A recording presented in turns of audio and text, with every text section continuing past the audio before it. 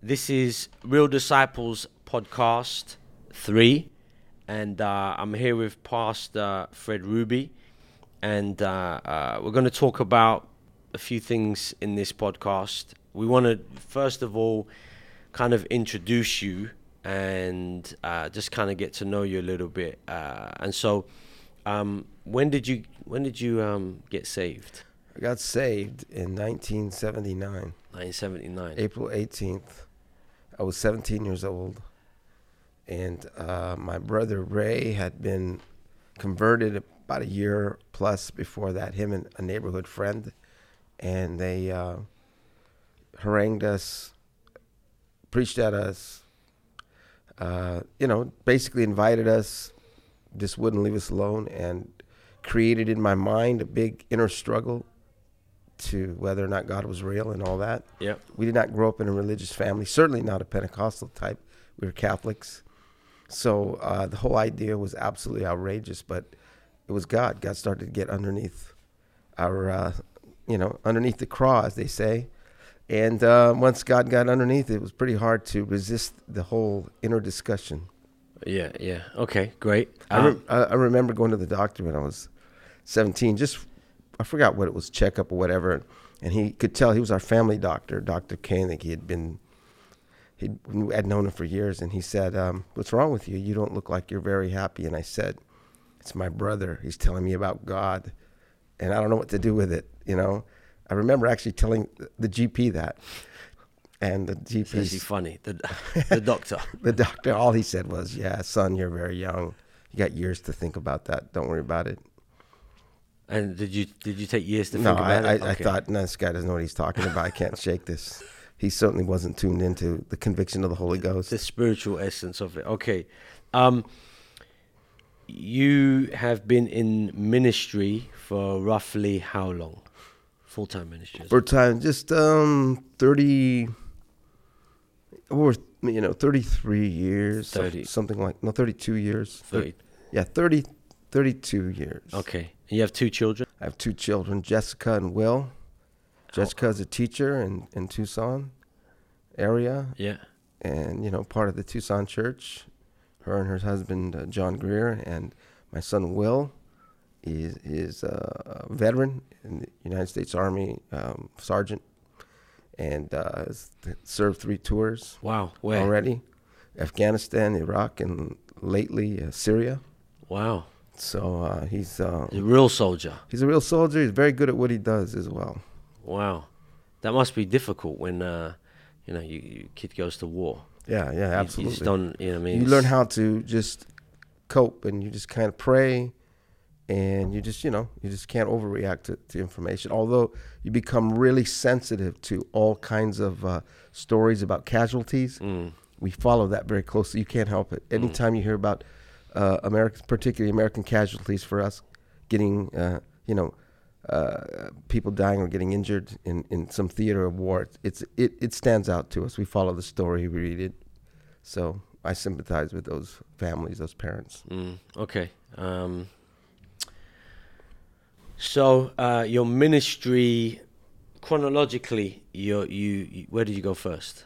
Well, I had an interesting start. I took over a brand new work in Laredo, Texas. And that was a real education for me. I didn't stay there very long, just a few months. We had to put that thing on hold for a while. Frank and Lucy Escobar took over for us, took it over like 6 months later.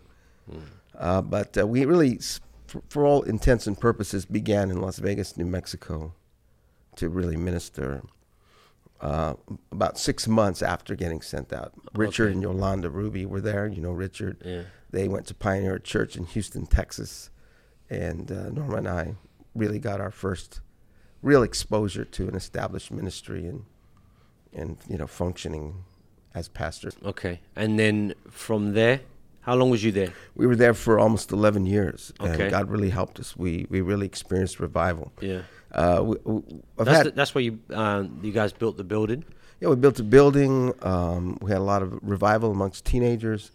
Many of those teenagers became pastoral couples under Ray and Patsy Ruby that took over the church. They have an incredible thing going on there. They've got a conference over 30 churches now. And in fact, I think they're doing their conference this week. So in just to Las Vegas. highlight the point, that one church has had 3 pastors of the same family. Yeah. 3 brothers. Exactly. And it just worked out that way. We just all happened to be in that place at the time the movements were made. Wow. It's really odd. But it's interesting to us because we're originally, my dad's family goes back to the state of New Mexico. I mean, like 1700s. And so we are like in a way, we're returning to a place that we actually originated from. So it's kind of an odd way of that. So when our family got reconnected with the state of New Mexico, because we were living in Arizona as a family, then it has more. It's more than just a place to serve as a pastor, but it was actually, in a lot of respects, you're kind of going home. There's a whole group of people that came over, like in 1740 something, that ended up there from Spain. Wow. So, colonists. It's a colony actually from way back. Yeah. Very, very remote colony. People don't even know about it. That's a conference church at the moment, as you said. Their conference is on this week or next week. 30 churches out, so that's very good on building and everything. So from there, you went to San Francisco. San Francisco, okay. Yeah. I was at a Prescott conference. Pastor Mitchell preached this incredible message on the cities of the world. I don't exactly remember what the text was, but I got just like, it was plain as day to me that this was the next real move. And he gave an altar call, and I expected the whole altar to be filled with men. You hear those kinds of messages. Yeah. And I remember responding to the altar call and looking up, and there was just like a handful of guys. So I must have really got nailed by God. But I went fully expecting, here's the thing, I was fully expecting all the same levels of success plus, because it was a bigger city. And it was a real challenge. Different environment. I don't regret it, but I got smacked upside the head. Would you think that you was doing the same things and expecting them to work? Yeah, well, in a different environment. Our bread and butter had always been youth. I was always back in Tucson, in New Mexico. We were youngish. We started young. So when I got to San Francisco, my kids started to come of age. My daughter turned 13. Suddenly, they were beginning to be teenagers. And it's a generation gap thing. Suddenly it's like there's a blackout, like there's an eclipse. The sun was shining clearly. It was easy to relate.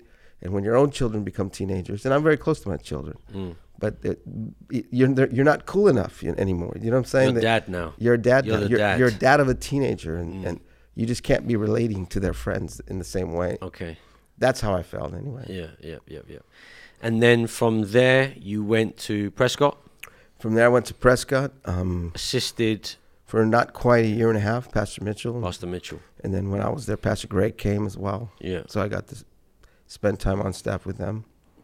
And following that, I became, just for briefly, an evangelist to kind of figure out my next move. And then Pastor Warner had an opening for an assistant. Some things had to move around. He needed an assistant. I agreed to do it temporarily. I remember sitting down with him, and he said, this is the need. And I felt really obligated because they had really made a good investment in us in San Francisco. And so I felt obligated. I never had a problem with that. But it wasn't something, after just coming from that, it was not something I really was planning on doing. Yeah. But God never really cares what we're planning on doing, does he? Amen. Yeah. So it was like a need, and I said, yeah, sure, I'll fill in till you get your man. He actually had a plan to get a certain person.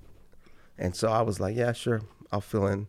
That fell through, and so my stint filling in lasted over 10 years. That's a long fill-in. It's a long fill-in. 10 years, decade. Yeah. Of filling in. But you definitely did more than fill in.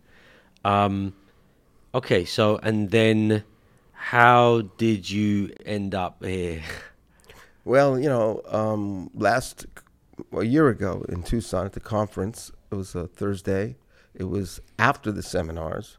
I was figuring out where to eat lunch.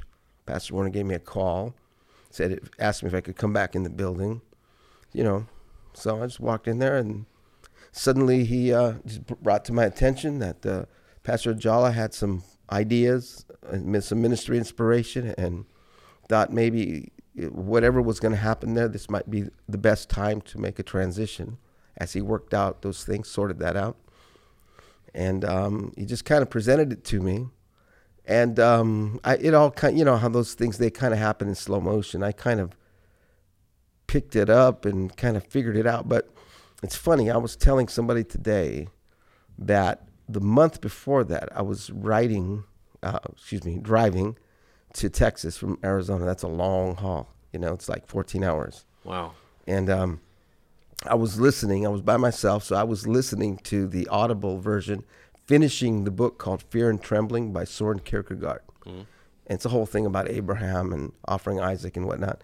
Anyway, there's a line in there that just stuck me to the inner man, you know. And the line is, the movements of faith are by virtue of the absurd.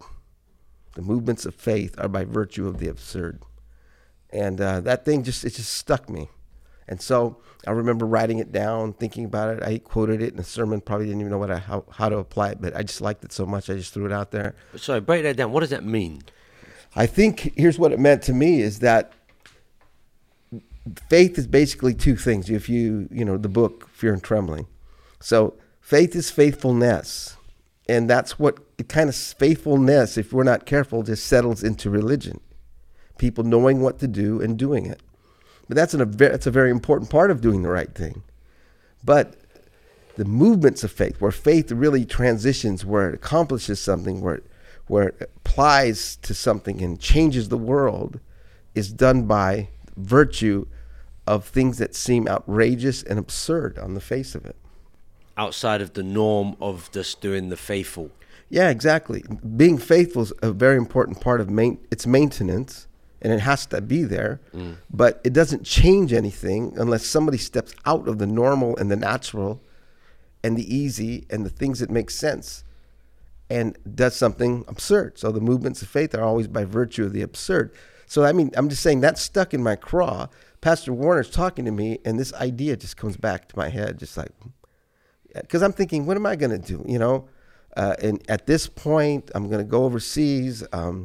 You know what I mean? I don't have any real connection there other than the conference and the people. But you know what I mean? It just seemed, it was not in my thoughts. You think it wasn't something I was conjuring up. It wasn't something I was angling for. Okay. I wasn't like telling Pastor Ajala, hey, if anything ever happens, you know, I'm over here. I never did that. I didn't even think it would be a reality, or even if I did do that, I didn't think that would make a difference. Yeah. But when it came to me, that's what I thought. I thought, this is the craziest thing I ever heard, but I think God put that in my spirit for a reason. So it was that one line that triggered a sense of like, yeah, why not? Let's do this. It sounds great. So it was kind of like that. And then I called my wife, and after she fainted and got back up off the floor, she was able to like, whatever, let's just do it. So she was like, cool. Well, she was absolutely tripped out by the idea until, you know, when she made her decision, you know, when they showed the video at the end of the Thursday night service, she said, all right. And I went back to Pastor Warner behind the curtain before the video started, and said, yeah, Norma says she's ready to go. To go. To go. So the thing is, what was so bizarre about that is the whole video was about South London and Namibia, you know? Okay, yeah, I remember. So it's like, you know, okay, now that you made your decision, here's where you're going to be going. And it was kind of like a private viewing of here's your mission, if you choose to accept it, sort of thing. Yeah. Okay, so that's why. I like that book. I like that statement that you've made from the book. Let me just unpick that a little bit more. I don't know what's going on there. But yeah, let me unpick that a little bit more. Where do we see, the absurd. So we're saying like God calling Abraham and him leaving his home and that type of thing. Yeah, absolutely. He left everything, and for a land he didn't even know much about. Not only that, you just break it all down by virtue of the absurd, trusting that he was going to be able to get an old lady pregnant. I mean, that's pretty absurd. But not 80 and yeah, 90 and 100. especially when you consider some of the science involved in all of that. What does it say? It says in Romans, he was as good as dead. Even more than that, what Kierkegaard's book is really about is about him offering Isaac on the altar. What Abraham did was either a man going outside the box, with an absurd act. It was so absurd but it was a faith act because God told him to do it. Faith is not just being good. Sometimes faith and being good are opposites. If you're a good parent, you wouldn't do that. Absolutely. Yeah. And so making good decisions. Sometimes faith says get up and do something crazy. A good decision would be to put your money in the bank, right? Buy a reasonable house, stay where you are, stabilize your family. I mean, those are good decisions. Those aren't bad decisions. Yeah. But faith would require sometimes us not to do the expedient or, the obviously good thing. So it's, it's a pretty deep thought. But anyway, it helped me get here. Well, we're glad you're here. Okay, so the whole purpose of the podcast is about being a real disciple of Jesus Christ. And we talk about, be one to make one. Be a real disciple. The reason why we say a real disciple is that there is so much in the West. I can't speak for the world, but I would say in Western Christianity is very much self-serving sometimes. Right. When you hear that word disciple, and we're called to make disciples, and where Jesus says that, if any man wants to be, a disciple or come after me, what comes to your mind? How do you see that? I see it in basically two ways. One is a Christian disciple. And I think the responsibility of every gospel preaching ministry is to train people to live as Christians, and a New Testament believer lifestyle, to break that down.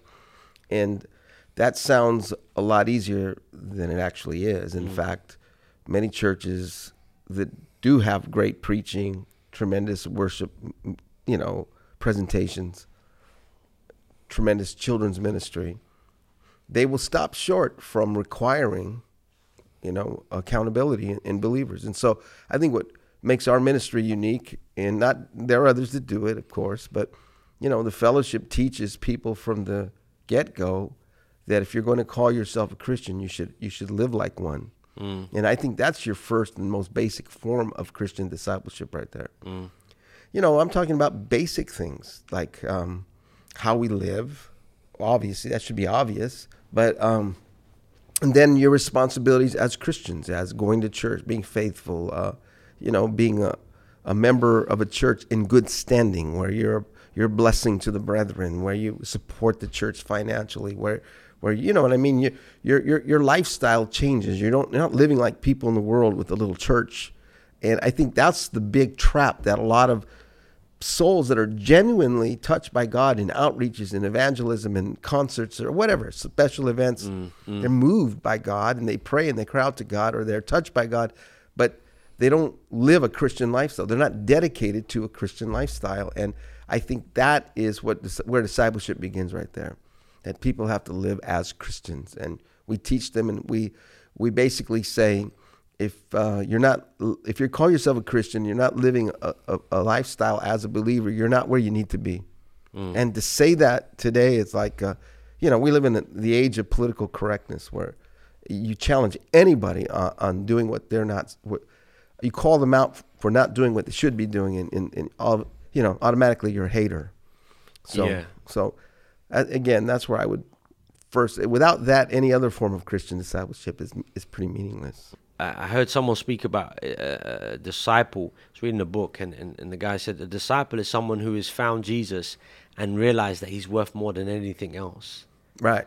That's he's found Jesus, and then he realized he's worth more than anything else. And that worth plays out to actual decisions, a hierarchy of values. I've just finished a couple of books on, one on Whitefield. Thank you for that recommendation, Dallimore, and then Wesley. And their impact was they believed that, it's interesting that neither one of them really saw themselves as being rogue Anglican priests.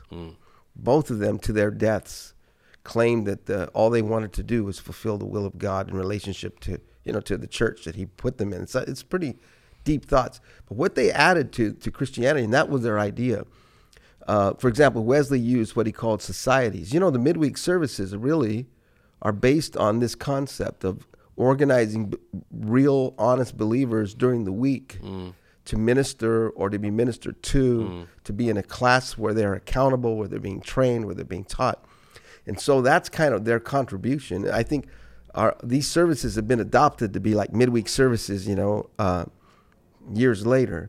But their whole concept was the Sunday morning service was not enough. A real Christian should live a Christian lifestyle, And then if you're going to require that from people, then you should accommodate that with teaching and, and training and accountability groups and whatnot. Definitely. Yeah, I think, me being in the ministry 10 years, looking back over the 10 years, I realized that the preaching, we got to preach, and I preach and, try to preach the best sermons I can. But I realize is that there needs to be this more teaching as well from a perspective of hands-on discipleship. It's not just enough to activate people. Okay, we're going to have this, so do it. If you want people to live this thing throughout the week, they're going to need They're going to need more than just a Sunday morning ritual. Yeah. And that's exactly what those guys promoted. That was their great revelation. The open air preaching, as you read, that wasn't just a stage crusade by the church. Lay preachers were not allowed to preach in the services. That's right. They were ordained to do that. Yeah, that's right. So they had to. The open air preaching was their venue. Yeah. Also, they didn't have buildings big enough to stage those gatherings, and so the open air became the venue. The Blackheath.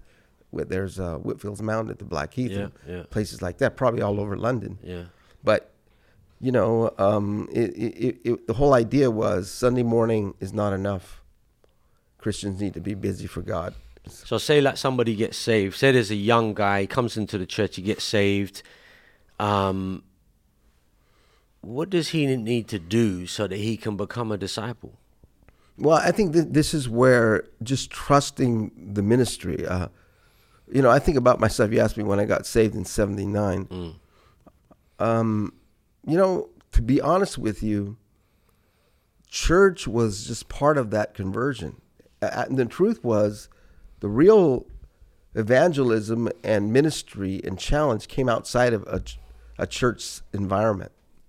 I went to church with Ray a couple times, and I think I got saved each time, maybe 3-4 times, and it was done in such a way where I felt myself floating to the altar, not because it was God, but because 5 guys were carrying me, and I always like to joke, but very much like back in the day, it was like being at a used car lot at the end of the month where everybody needed to make a sale, everybody would just attack you, and I would say, I'm never going back there. I'm never, ever. That was Tucson in the 70s. Absolutely.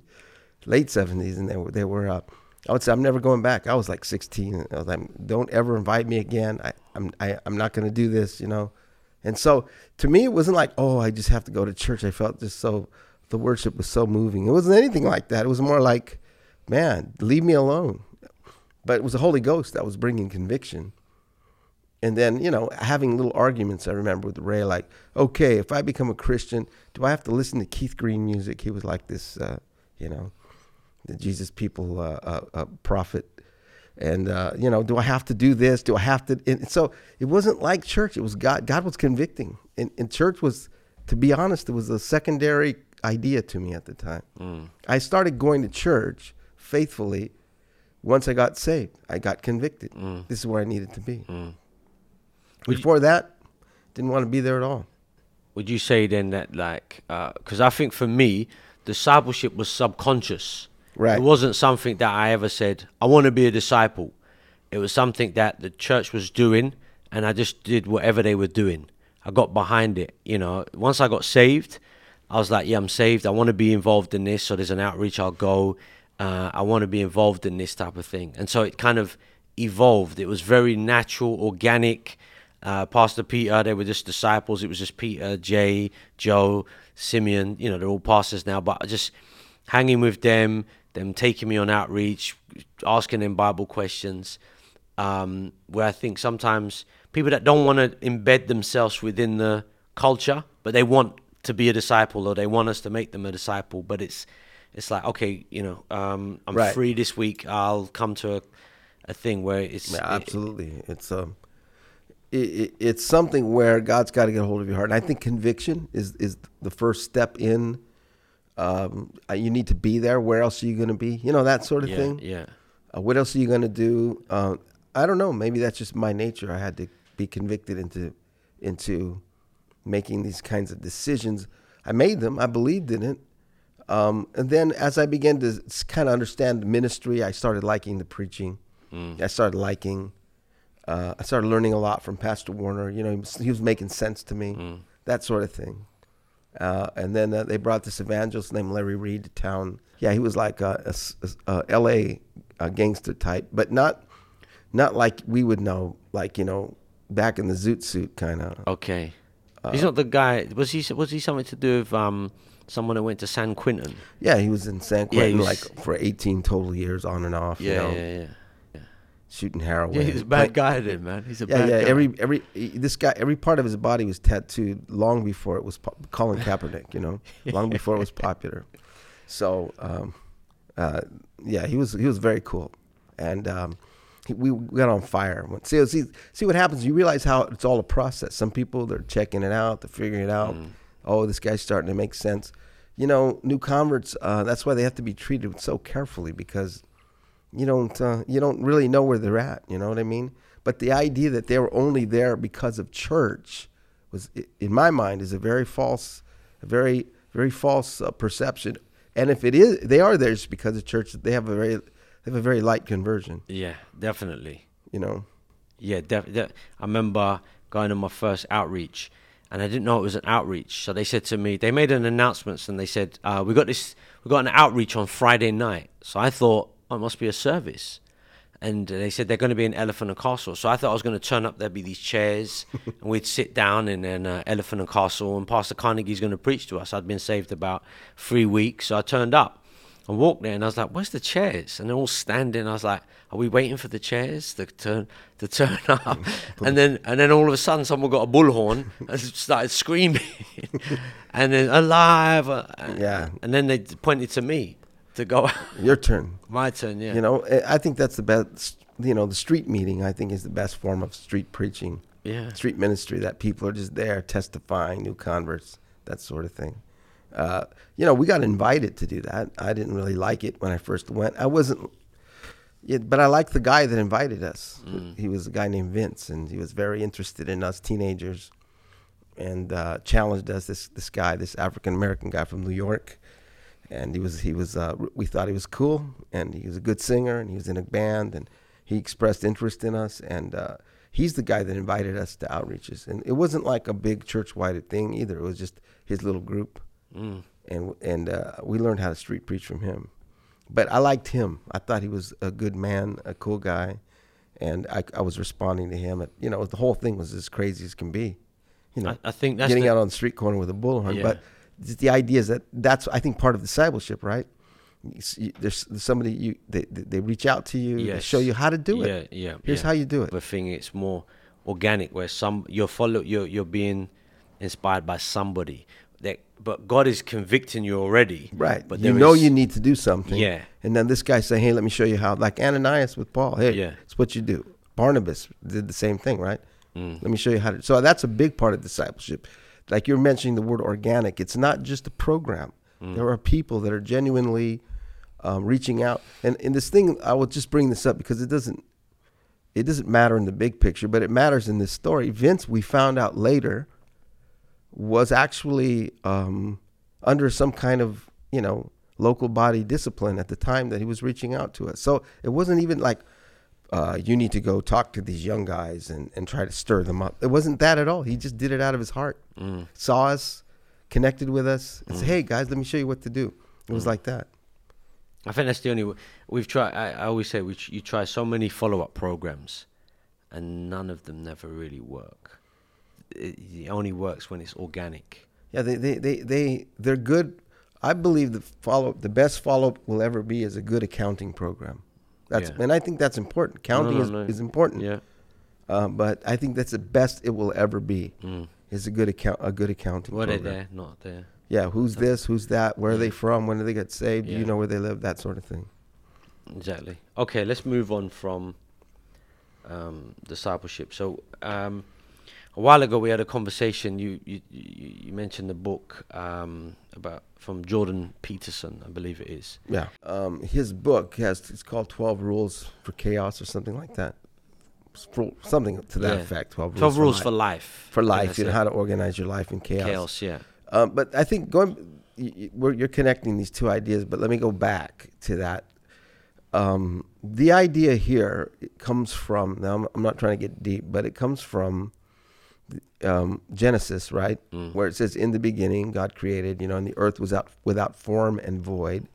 And so it's a famous argument. Anybody can Google these two words, or 2.5 words. Tohu vebohu. And that means those are the two words used in the King James, without form and void, but actually would literally say, in chaos and devastation. I mean, there's different ways you can say it, but Isn't it in Jeremiah or somewhere else? Yeah, that's it. Yeah, those exact words, the exact phrase is used in Jeremiah to describe the land of Israel after battle and destruction. So the idea is that it's not just, if you read the King James words, you can get the feeling that there was just absolutely nothing and a big hole of nothing. But if you take that approach, that there's a good chance that the earth as we know it, Adam and Eve and all that, was created out of that void, and it was there was more going on there. So anyway, the idea is that mankind from the very beginning has a place in organizing God's purpose in God's kingdom, right? So, a little fast forward, Adam and Eve, and what does God tell Adam? He says to him, be fruitful, multiply, replenish the earth, and subdue it. Now, wait a minute, subdue what? He's living in paradise. I mean, the peaches are hanging at about 4 feet. What does he need to subdue? Well, I think he's foretelling something, right? Yeah. Replenish the earth. Yeah. You're not going to live here forever, and when you get out of here, you're going to have to work really hard to organize chaos. So, the tree of knowledge of good and evil, a salesman to represent the knowledge of good and the knowledge of the tree of good and evil. We call him the serpent. All of those things are there to bring about a man who's going to have to make some choices eventually, I think, and who will have all the tools he needs in order to organize the world. So once he gets out of the garden, what happens? He's got this entire new lexicon with words like thorn and thistles and pain and suffering and sweat, and blood. You know what I'm saying? So I think there's a lot in there that suggests that, again, in God's great sense of knowledge and providence, because we don't have that perspective, but he knew that man was going to be, for us to become the worshiper and the lover of God, we are going to have a challenge to meet, basically. So, all right, let me leap out of that. What I get from out of it, and then you tell me what you think. Is that God kind of makes man and has designed man to bring that order out of chaos. That God uses man. Yeah. Absolutely. To work. So let's bring that to 2018. So, so many times I hear men say things like, I would do better if everything was perfect. Yeah. And what I'm thinking is, well, if everything was perfect, we wouldn't need you. Right. Because God makes man to bring order out of chaos. Right. He puts, and so it's like that marriage is chaos.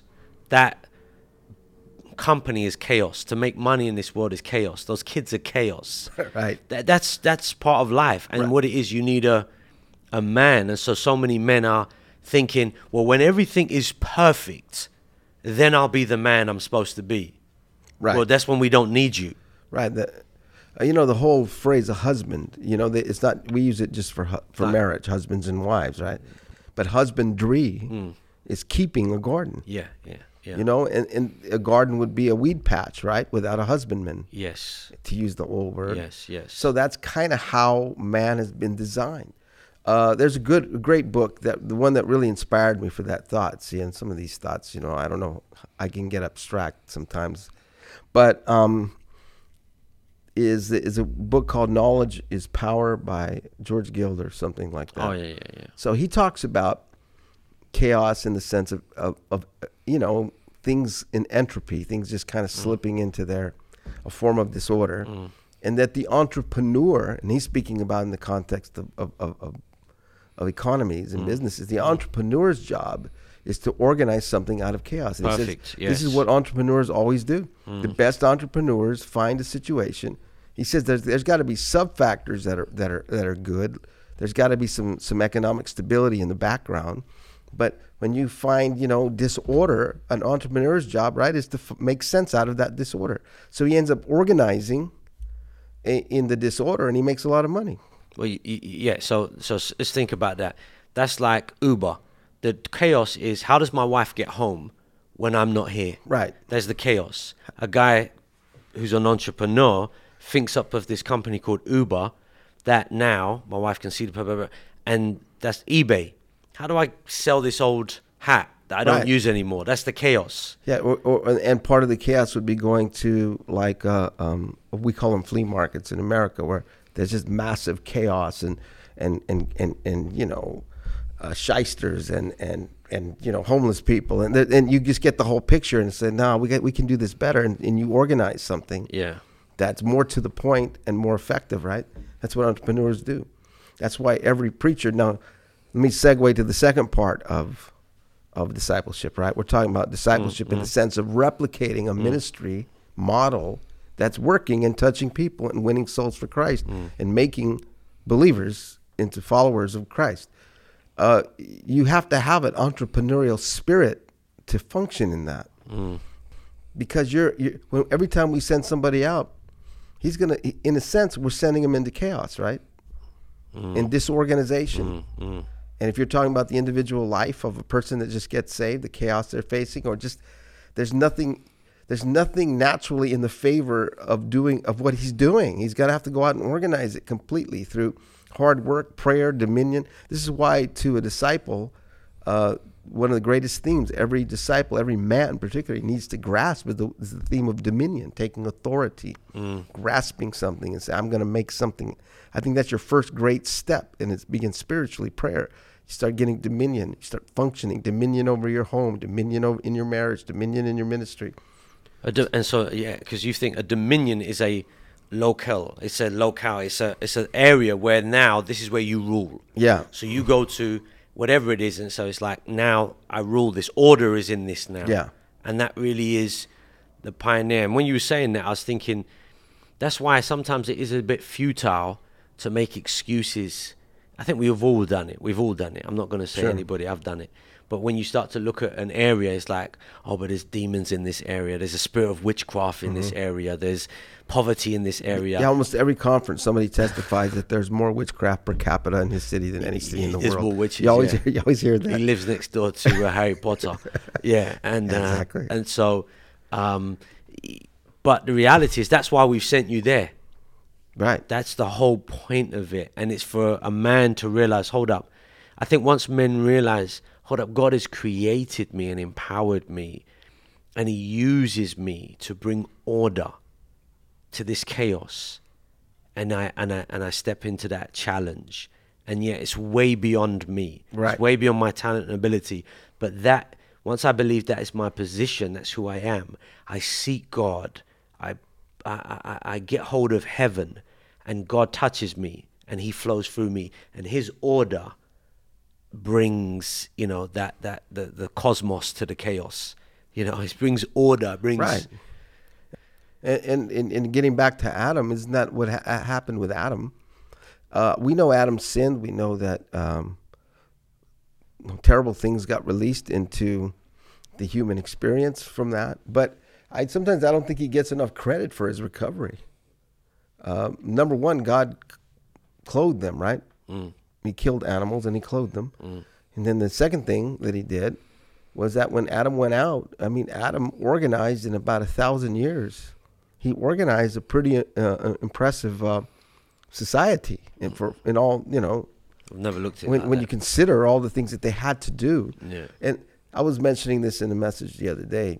People see pyramids or Stonehenge or something, and they say it must have been aliens because man, at that time, if you follow the wisdom of evolution, man was completely incapable. Dumb then, and he was dragging his wife around by the hair with a billy club. Man was brilliant, according to the Bible, in his inception, made in the image of God.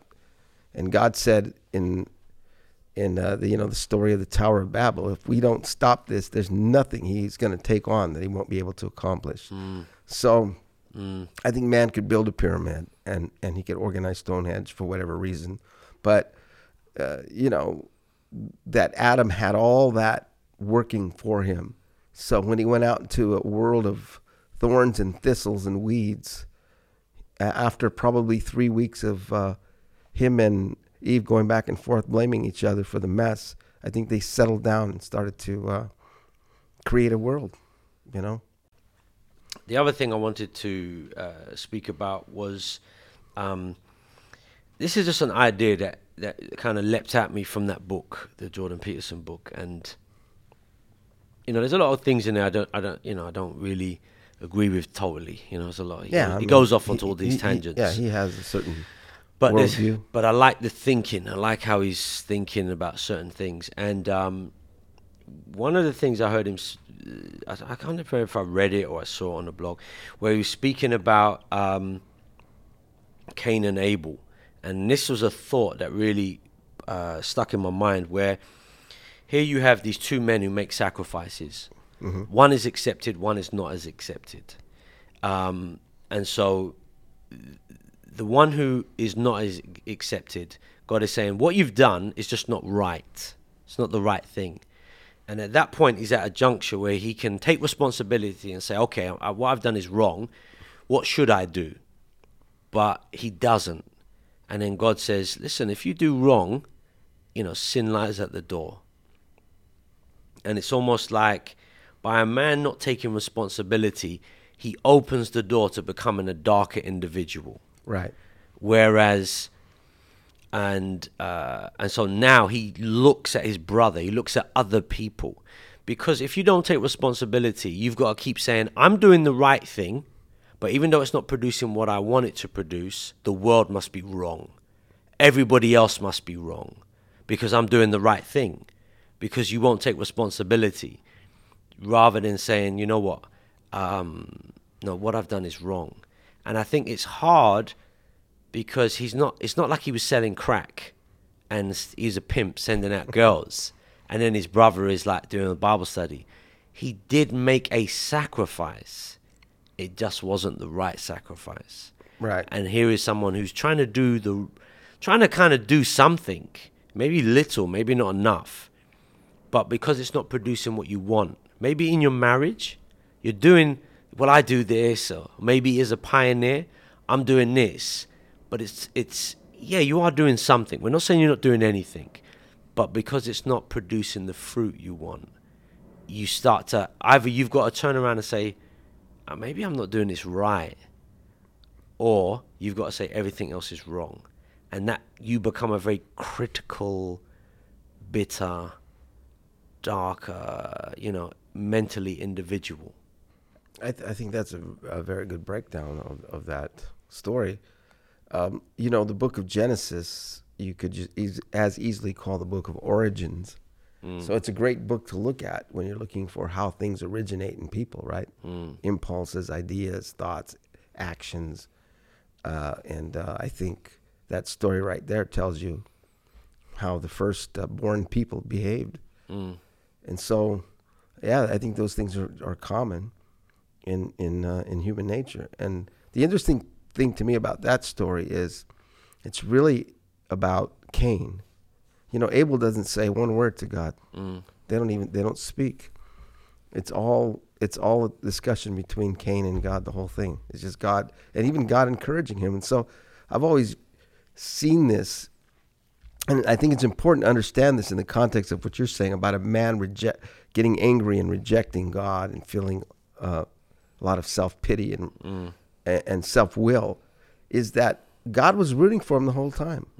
Yeah. I mean, he was God's first grandchild for all intents and purposes. He was the first born human being. That's right. And I think God, like a grandfather, would tell a child, "Hey, you'll be all right, kid. Just get up, do the right thing. Do the right thing. You'll be fine."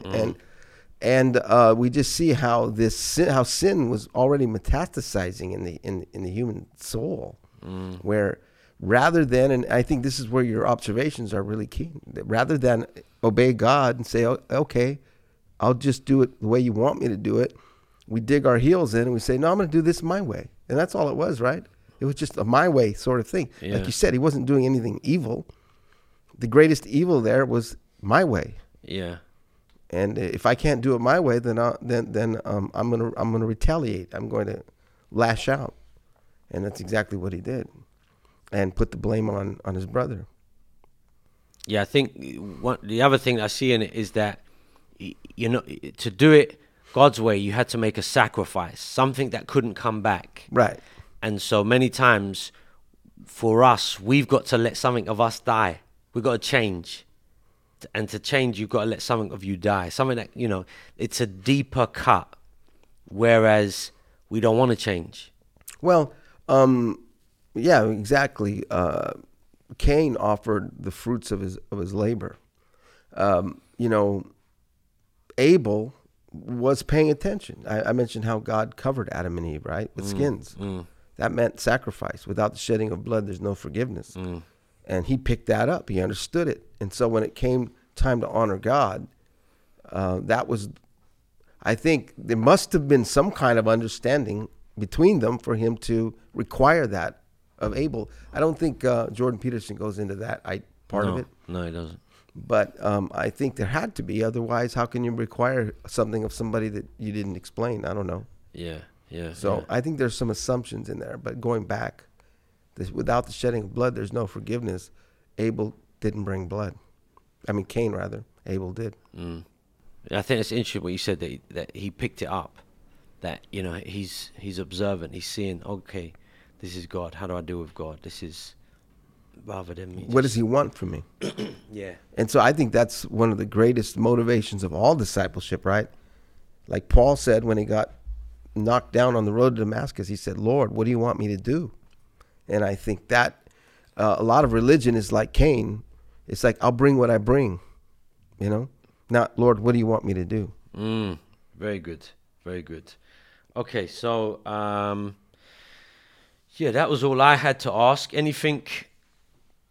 What are you reading at the moment, Pastor? What's the good books that you recommend? I'm just going through right now.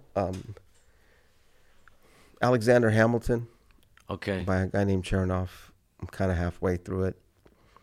Pretty good. Pretty good, yeah. Yeah. Just the nuts and the bolts of American government. I took a class on the Constitution, so this actually is incredibly enlightening to that whole process. Yeah. Because that's what it's pretty much about. He was one of the framers of the American Constitution, one of the founders of the American government, the first Treasury Secretary. Yep. And also the subject of a hip-hop play here in London right now called Hamilton. I've heard of it. I've not been there, but I've heard of it. It almost sounded like he was going to advertise it. Yeah, exactly. So, yeah, I'm kind of on and off with that, and different books. Good stuff. And the conference, all is going well? Yeah. To be honest with you, I'm kind of a passenger right now. There's just such a learning curve. What Pastor Ajala had going on here is a machine, and so I'm just watching and pretty much following the lead of these guys. Pastor Prez is doing a great job. Good stuff. Putting it together and whatnot. Very good. I have a lot of confidence in what he's doing. Yeah, there's a good team there, man. Mm-hmm. They're very good, a good team. Okay, well, I think that's it. Come to the end. Thank you for the invitation. No, we appreciate you doing that. Cool setup. We'll all keep you in our prayers. And that's it, the end of the podcast.